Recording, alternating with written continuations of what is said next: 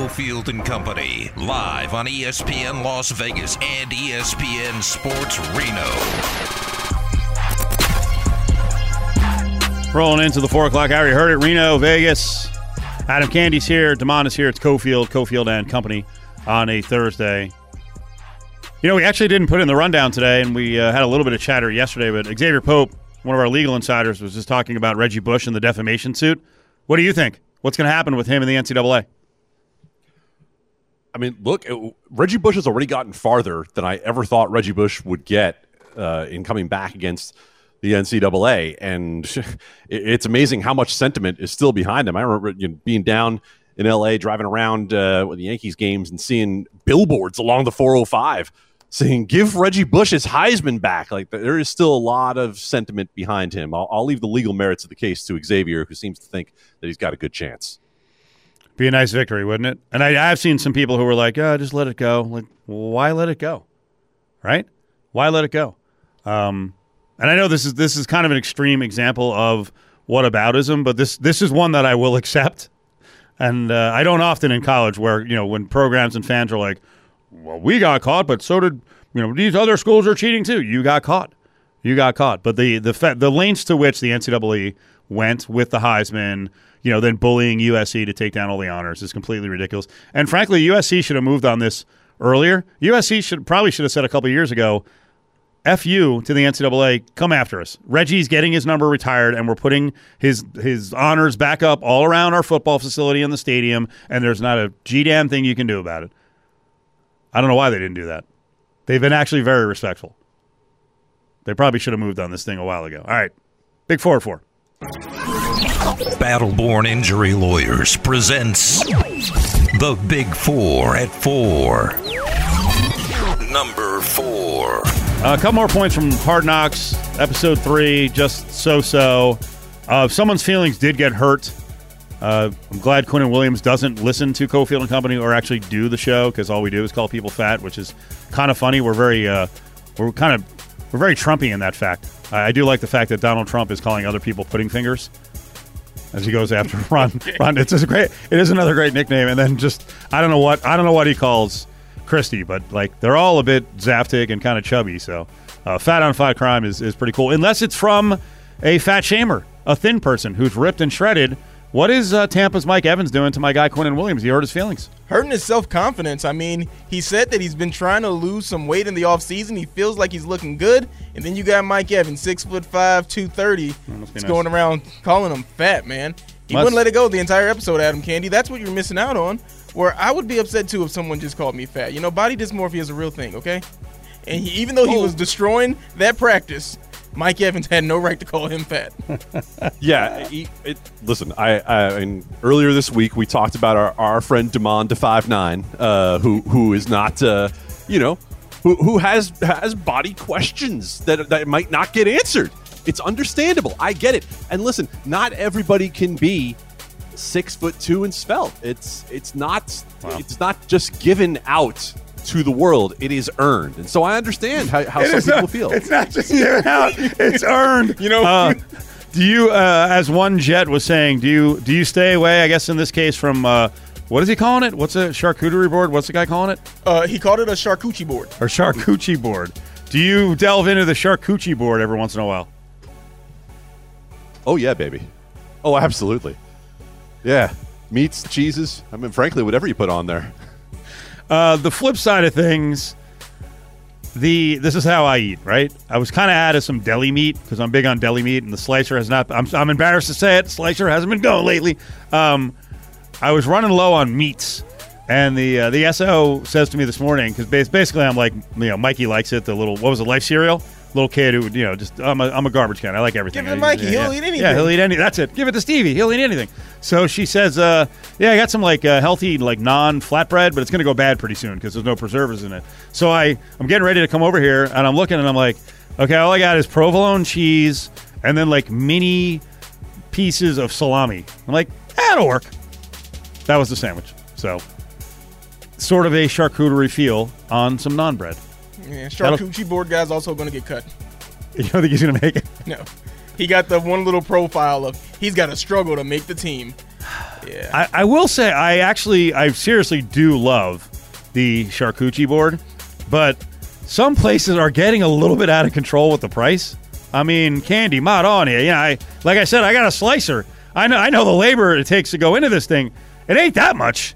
Like $34 for a charcuterie board with, a couple of meats and cheeses, a little stinky provolone, a couple olives, some roasted red peppers. $34.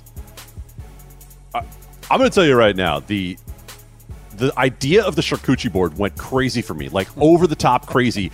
The last time I had one, no, it's not going where you think it's going. I was served honeycomb, like actual honeycomb on the charcuterie board, and I got to tell you, really? Mind blown. Yeah. Step forward. There are some advanced.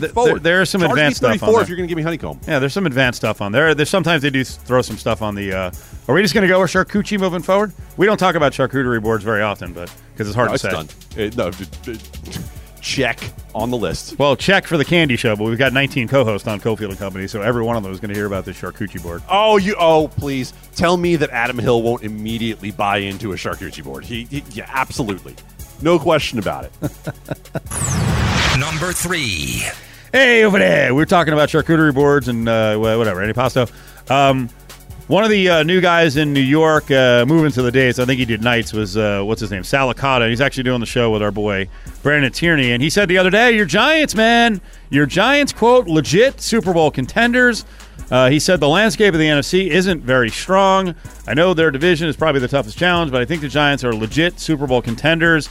Do you believe that? And how much will Isaiah Simmons help that, or is he just a long-range project? They just traded for him from the Cardinals, a former high pick.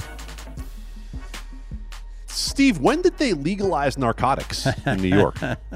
I was unaware that you were now allowed to partake in those sort of high-powered drugs that Sal is having. Look, man, I was thrilled with my team last year.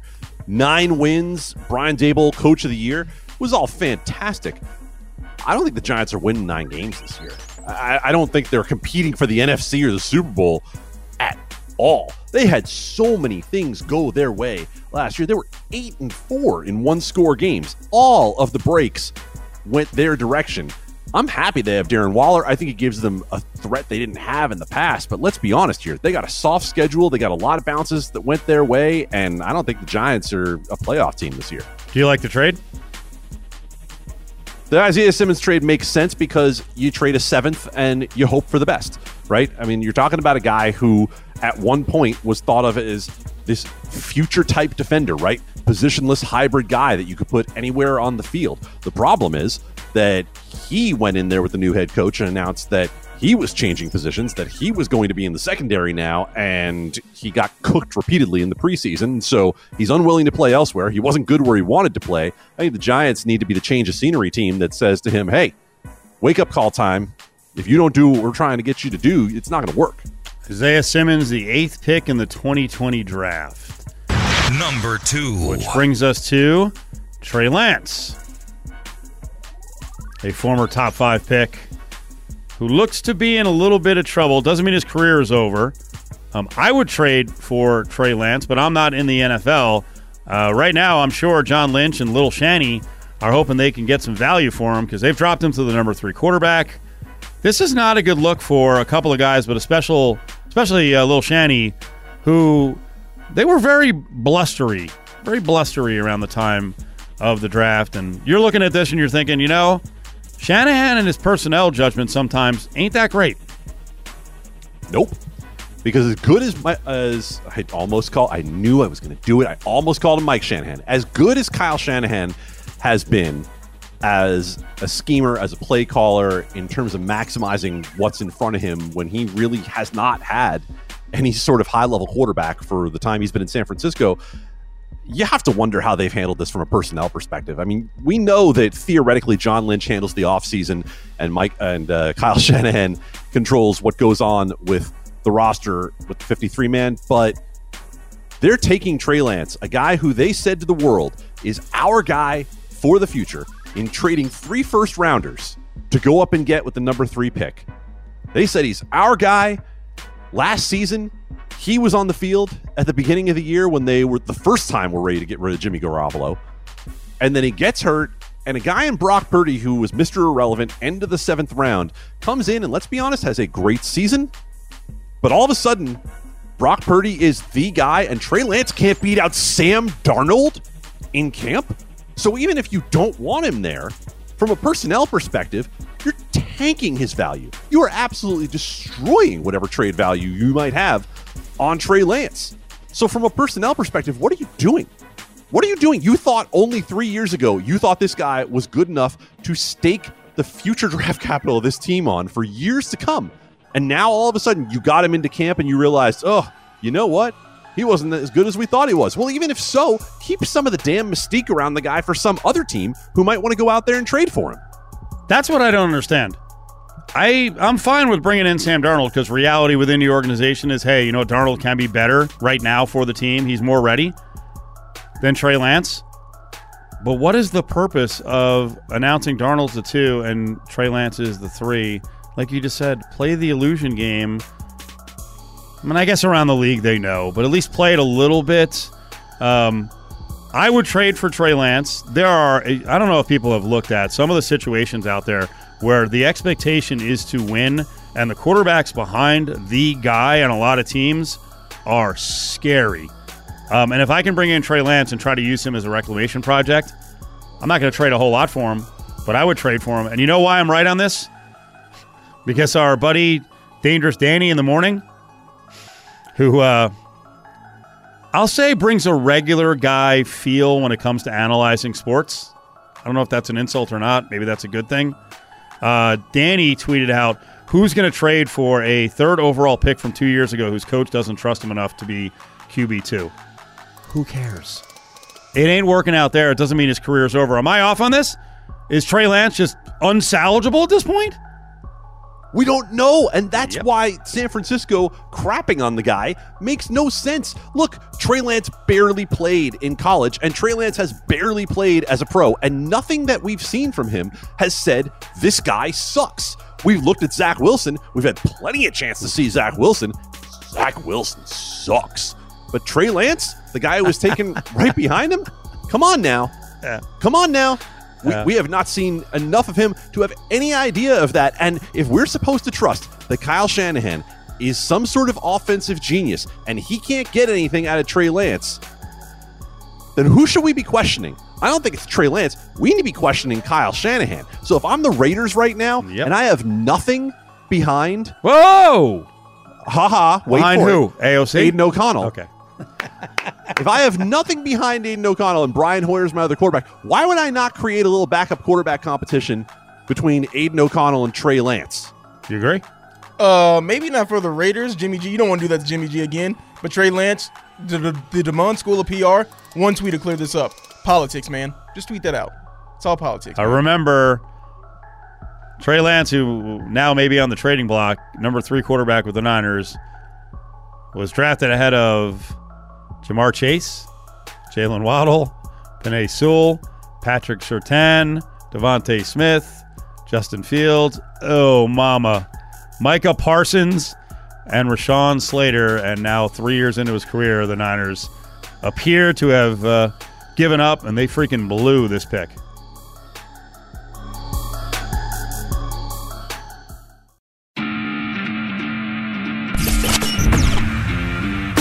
It's Cofield and Company, live on ESPN Las Vegas and ESPN Sports Reno.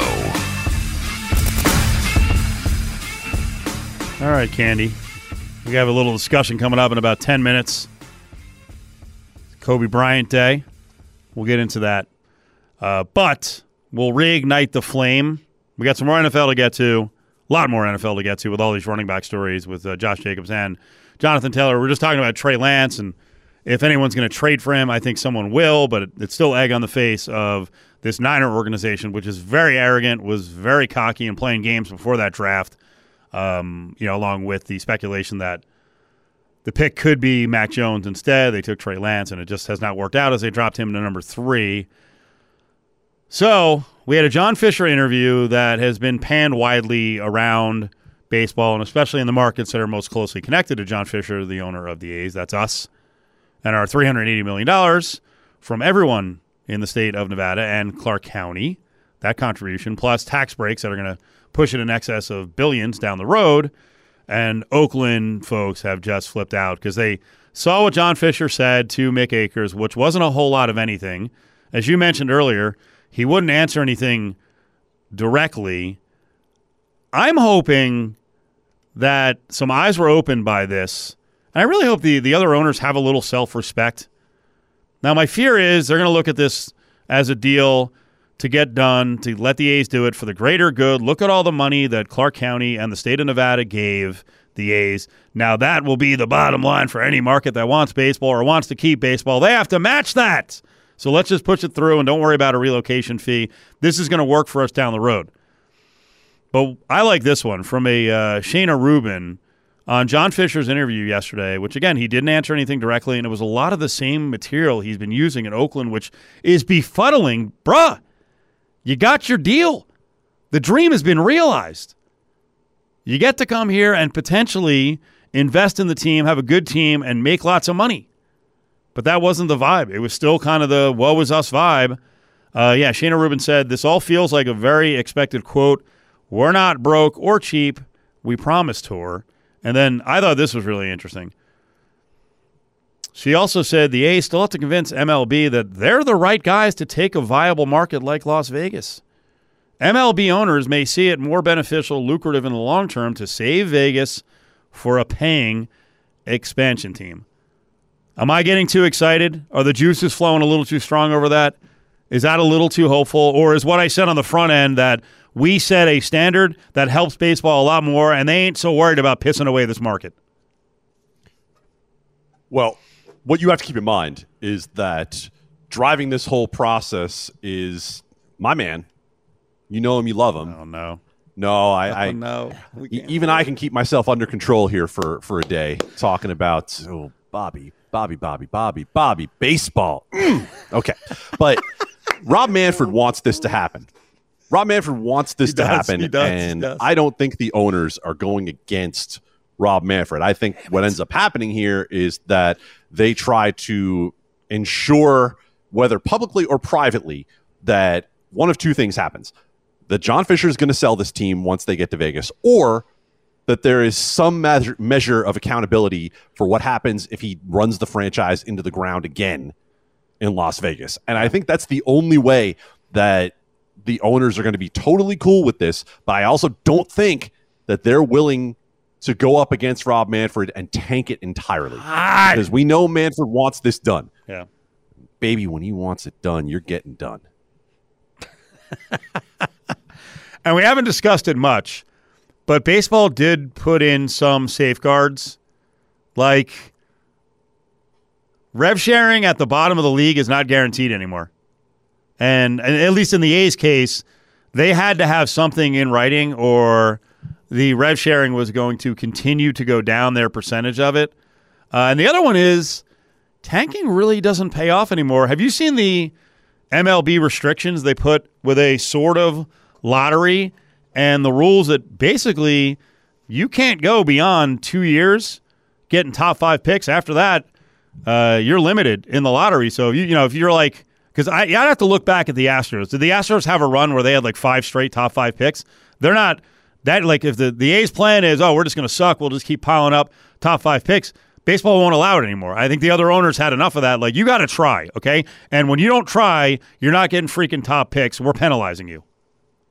No, that was like G.I. Joe with all the tanks in Houston. That was year after year after year that created the opportunity for them to become what they are right now in getting guys like Correa and guys like Springer, et cetera, et cetera. But now you look at what's going on here with the A's, and you're right. You just said it. They were told they had to have a deal in place or they were done with revenue sharing. That was it. Rob Manfred made clear, you've got to get something done. And that's why I think this deal ultimately happens one way or the other. And the difference from baseball to, say, basketball, where look at the NBA. They put in anti-tanking rules, right? They made it so the top 3 picks essentially have the same chance of getting the number 1 player, right? The bottom 3 teams, top 3 picks. And so that didn't stop teams this year for tanking for Wemby.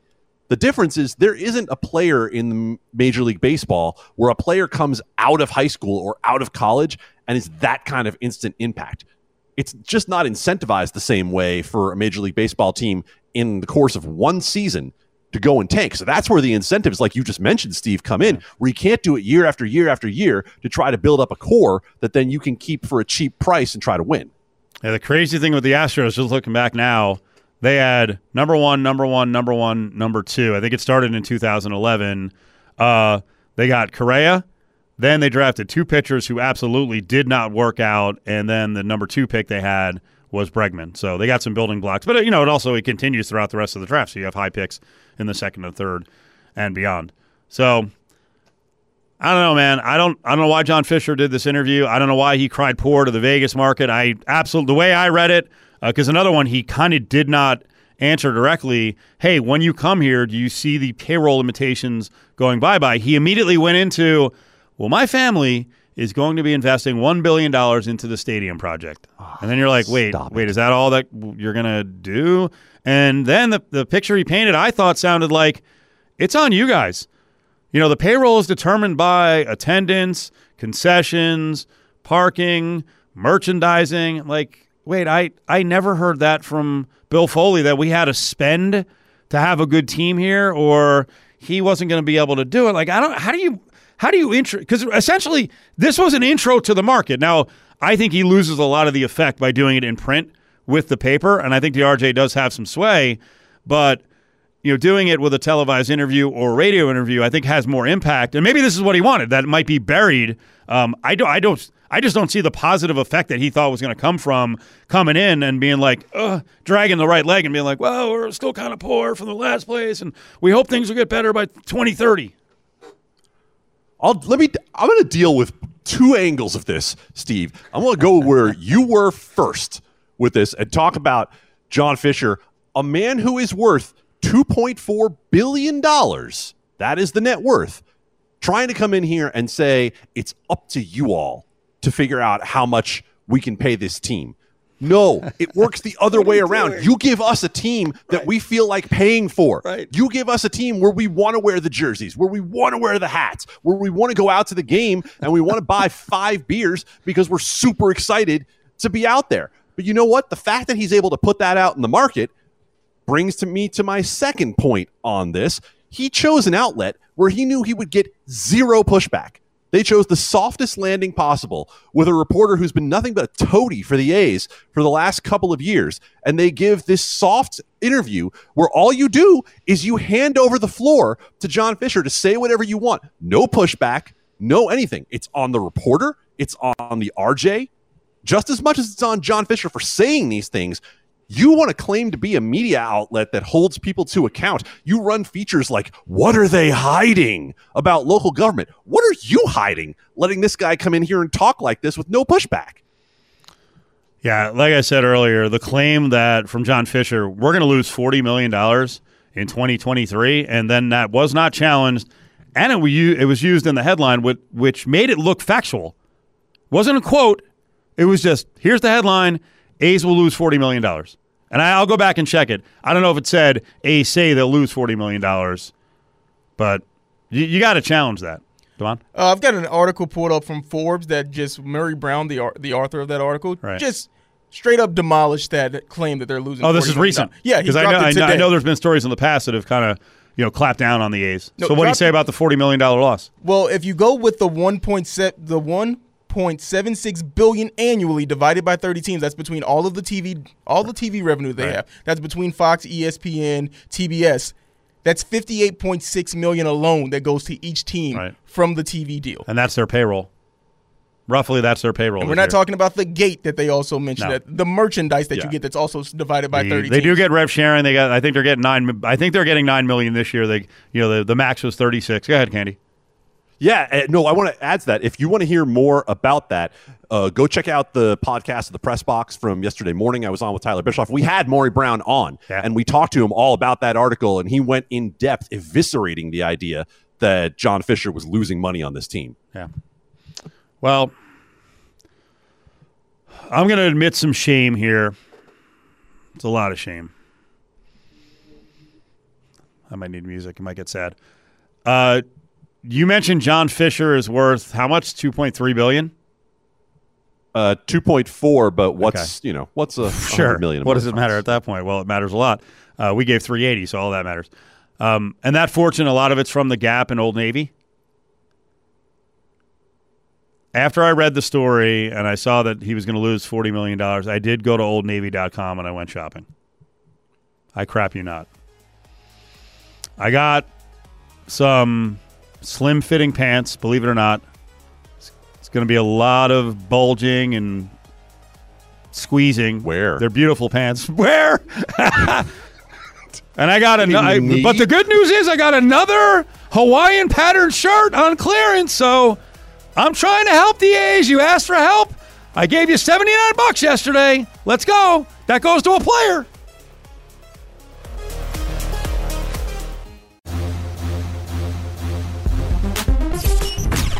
It's Cofield and Company, live on ESPN Las Vegas and ESPN Sports Reno. It's always a bittersweet day. Always a bittersweet day. 8:24, right, Candy? I'm sure you're celebrating it today. We are at the Cofield household. Kobe Bryant Day. Are you feeling the love, my friend? Are you feeling the love? Yeah, it's a little tricky when we're going to talk about a man who passed away as tragically as Kobe Bryant did. The circumstances around that are always going to be tragic, man. Are you feeling the love, Steve? Are you deep in? I am. I'm wearing a Kobe hat today. I have an 8 hat. The SO is also a gigantic Laker fan and Kobe fan, like really, really big Kobe fan. And so she's very much into it. So I hear about it. Like I've heard about it leading up here for about 2 weeks. Was it Kobe's birthday yesterday? They're right near each other? I think it's real close.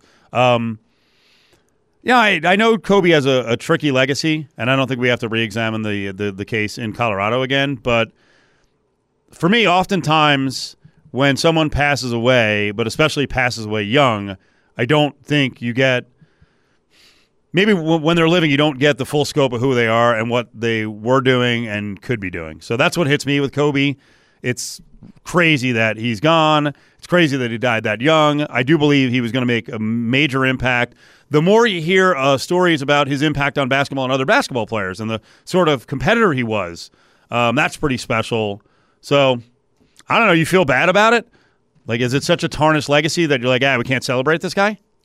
It's not that I don't feel like we can celebrate him. It's that I don't feel like we talk in complete terms about Kobe Bryant, and it feels to me particularly strong among Lakers fans where there's a reverence that I don't get. And really, it's a reverence that isn't afforded to Shaq from the same era. No. It's a reverence that's different for Kobe Bryant, who obviously spent his entire career with the franchise, and I get all that, and I get the fact that when we talk about him and his daughter Gianna, like there's a tragedy there that you absolutely cannot separate out. But I also feel like we cannot separate out what happened in Colorado and the fact that I think what happens is we talk about what was a criminal sexual assault charge as if it never happened because it was ultimately dropped because there was some sort of settlement around it and maybe the case wasn't as strong as they initially thought. We don't know. But I feel like to the person looking from the outside who's not a Lakers fan, who just was never trapped up in it the same way, there's still going to be some question in the legacy of Kobe Bryant as to what happened in Colorado. And to me, that just makes it harder to square the level of reference. Because now what we're talking about is there's going to be a statue of Kobe Bryant outside Crypto.com Arena in Los Angeles. And to me, that level, when we talk about the other guys who are out there, it's Magic, it's Kareem, it's Wayne Gretzky. Those are different histories.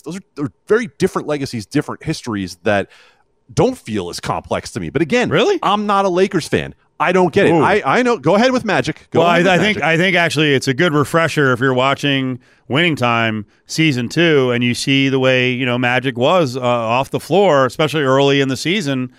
There's a lot of check marks in the resume that don't feel good there either. That's absolutely fair. And if we want to put Kobe in the same box of extramarital affairs and screwing around, then yeah, for sure. But that's not where it is. And that's where the legacy's been left. It's been left at, well, we don't know, right? It's been left at, well, it was dropped. Well, that's hard for me to square up. But again, I'm not a Lakers fan. I don't have the same. And I'm really coming at this from a perspective of, if you're a Lakers fan, educate me. What is it about Kobe that is so far above and beyond? Because the public persona that most of us who weren't Lakers fans got was that this guy's kind of a jerk, right? Like we didn't get a warm and fuzzy feeling off Kobe Bryant, right? I remember reading a Rick Riley article from a while ago. Rick Riley basically spent a day with Kobe Bryant where they were walking in and Kobe Bryant said to him, "Put the mean mug on."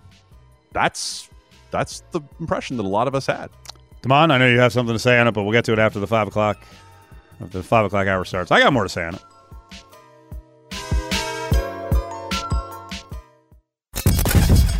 All right, week 0 is here. I keep talking about week 0 and mentioning the countdown to week 0. It's here. It's here.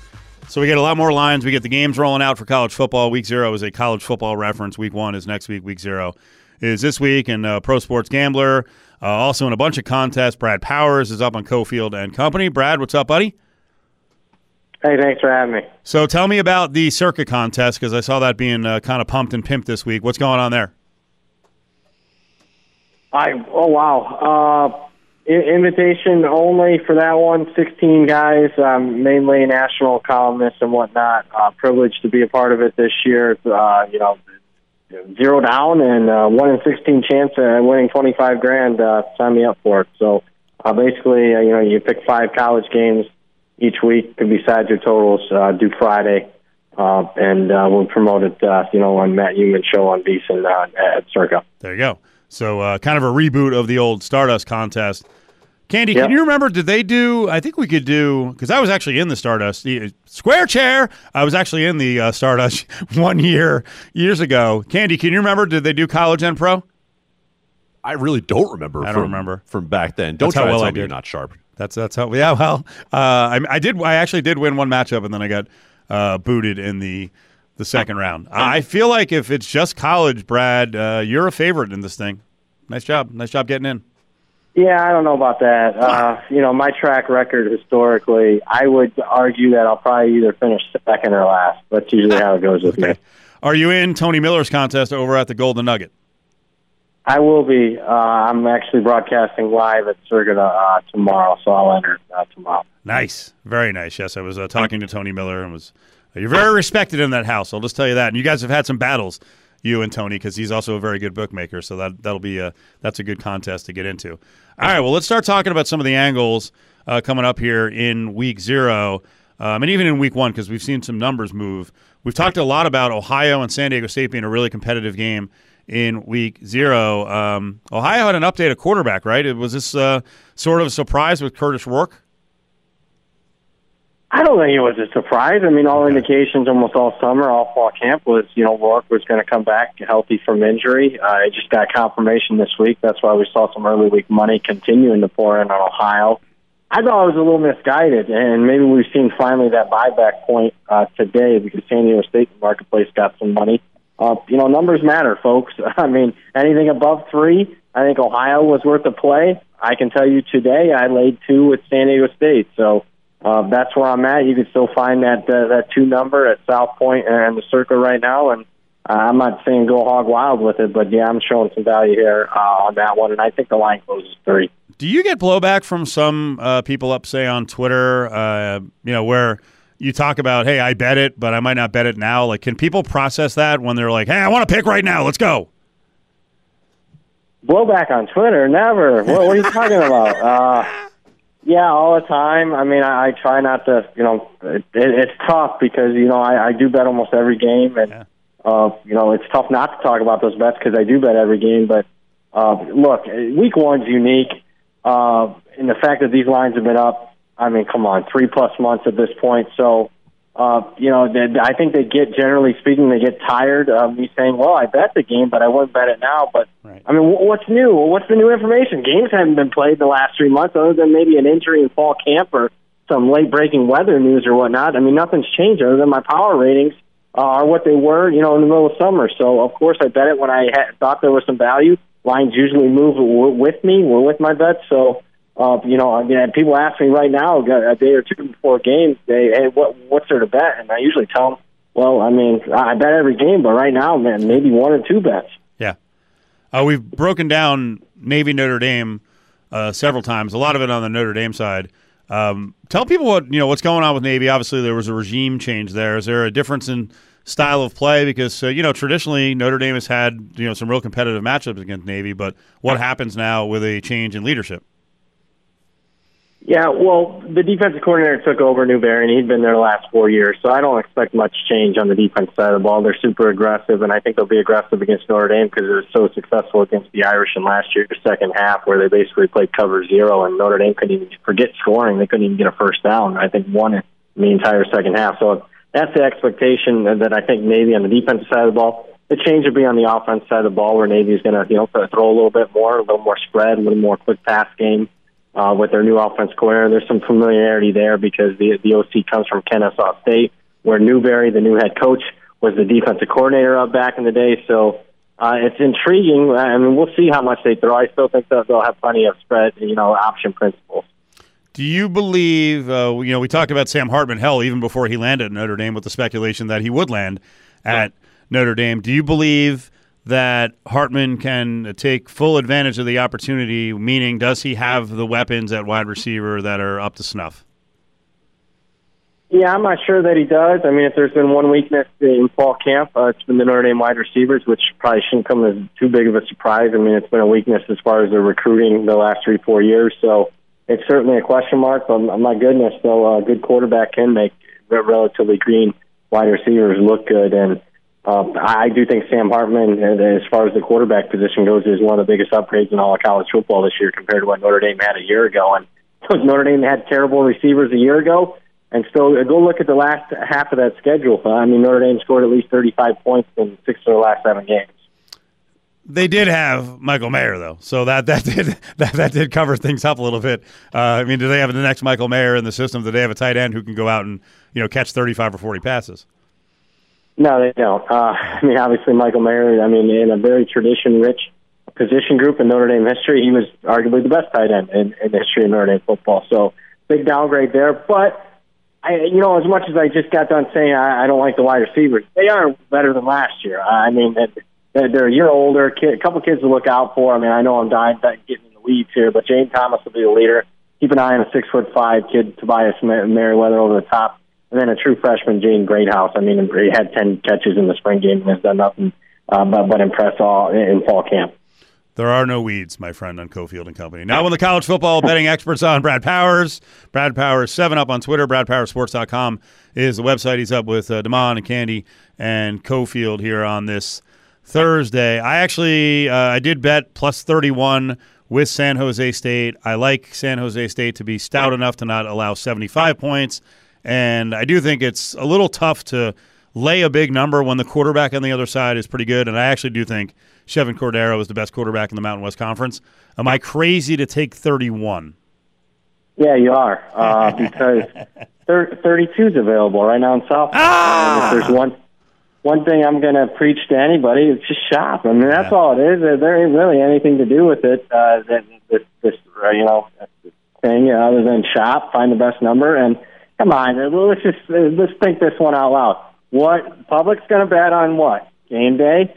Is the public going to bet San Jose State, or are they going to bet the defending Heisman Trophy winner that has bright lights, offense? They're going to bet USC. So I think you made a mistake, not waiting on that one. I think you're going to get a better number on the dog. Damn. But when am I finding a lot of value either way? No, not really. There's a lot of money on the over this week. I'm with you. It's tough laying a huge number in week 0. I did bet USC, but it was at a much different number. I'll put it that way. I like getting the Brad Powers. It's very like a muted lecture, but I deserve that. Like we talk about all the time, I'm a pizza money bettor, and I get excited, and I just start betting without thinking about line value. And I got excited. I'm like, week 0, I got to bet a game. But you're right. I could have waited another day and a half. That was pretty stupid. So I deserve that tongue lashing. It was a nice tongue lashing. Can I look ahead to Arizona State season? What do you think of what they did at quarterback? Jaden Rashada is very well funded by someone because he bounced from program to program with his verbals. Were you surprised by that decision? That looks like they're going to go with him at ASU as the starter. You know what? I wasn't. I mean, Drew Pine was probably going to be the starter, but he got hurt. He pulled a hamstring in a scrimmage on August the 12th, and it kind of left him no option. He was either going to go with the former walk-on, the Bourget kid that did start at the end of last year, or the future's now. You got a first-year coach. Expectations aren't that high. You got a very talented quarterback in Rashada. Why not just start the process of building up your program right from the get-go? So, not particularly surprised. I will say this. It makes me, especially when you look at some key games for them, not necessarily week 1, they play an FCS opponent, but then they have Fresno State and Oklahoma State in weeks 2 and 3. Those games are a little dicey, I think, with a true freshman starting. I've got to ask, I saw the tweet that was put out there by the Volume. You called Arch Manning a 4-star prospect with a 5-star last name. Oh, so Quinn Ewers, he's going to be the starter there in your eyes. But how good is Quinn Ewers, and what is that going to do to Texas' win total? Because I don't know how good Texas actually is. Yeah, I mean, they have to be better this year, or Sarkisian's going to be on the chopping block. I mean, when you look at the overall talent starting at the quarterback position, it's just not Quinn Ewers. Arch Manning is really, I would guess right now, at least post-spring, he was third string behind Malik Murphy. Ewers has all the talent, just as much talent, if not more, than Arch Manning. He just wasn't consistent last year, so we'll see if he can be more consistent this year. Plenty of weapons, even though they lose a guy like Bijan Robinson, a running back, they still are loaded there. They welcome in another 5-star true freshman. The wide receiver core is as good as they've had in recent history there. Tight end room's good. Offensive line, I think, is the most improved group on offense. Defense actually made major strides last year. I think they'll keep it up again this year.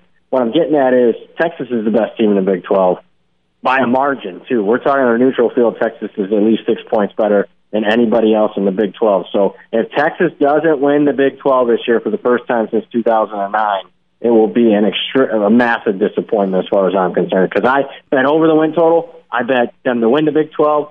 And I even split some futures not only on Texas winning the national title, but also Ewers to win the Heisman. Last minute here with Brad Powers, BradPowerSports.com, at BradPower7 up on Twitter. One game that moved a lot was Utah and Florida. That thing was sitting at 7 forever. Now it's 4.5. What's going on at quarterback for Utah? And are you now looking at the season for the Utes and going, yeah, I'm not so sure this is going to be a team that can win 9 or 10 games? Well, I think you hit the nail on the head. That's the most actionable info I can give anybody in this segment. Read the tea leaves. It looks like Cam Rising's not going to play against Florida. A 5 point plus the line movement already. And once he gets ruled out, which I think will be the case, it'll move even further. So what's that do? Utah goes from, almost a sure win against Florida, where they're going to be about a 10-point favorite, to now it's a field goal game. Then week 2, they're playing on the road against Baylor, where they'll go from a road favorite to a road underdog. That has massive implications as far as the season win total goes. So I made this bet within the last 24 hours. I went down to Circa and bet under 8.5 wins on Utah. I think that's a really profitable play right now. Brad, you're awesome. Good luck this weekend. Hope you come out with a opening weekend windfall, and we'll talk next week. All right. Sounds good. Thanks for having me. Yeah, Brad's great. One, he puts a lot of his tickets up on social media. He's also very honest about when he doesn't do well. He's not hey, I'm only going to brag when I win. You'll hear about it when he loses, and he does send me a list of different picks. He's nice enough to do that with his service, and he did go down, and he did throw a significant amount of money on the under on Utah. And, yeah, that whole picture changes for that team, and unless the other quarterbacks can pick up the slack and get a win or two coming out of the gates with Rising injured. Let's go to the 5 o'clock hour with a prize giveaway, though. Duran Duran, Future Pass Tour is playing over at T-Mobile. AXS.com is where you can grab the tickets. They're still awesome. I saw them probably 4 years ago. They were great live. Tremendous. One of the iconic bands of the 80s. T-Mobile this weekend. 364-1100. Damon's got some tickets. 364-1100. Duran Duran. Caller number 7.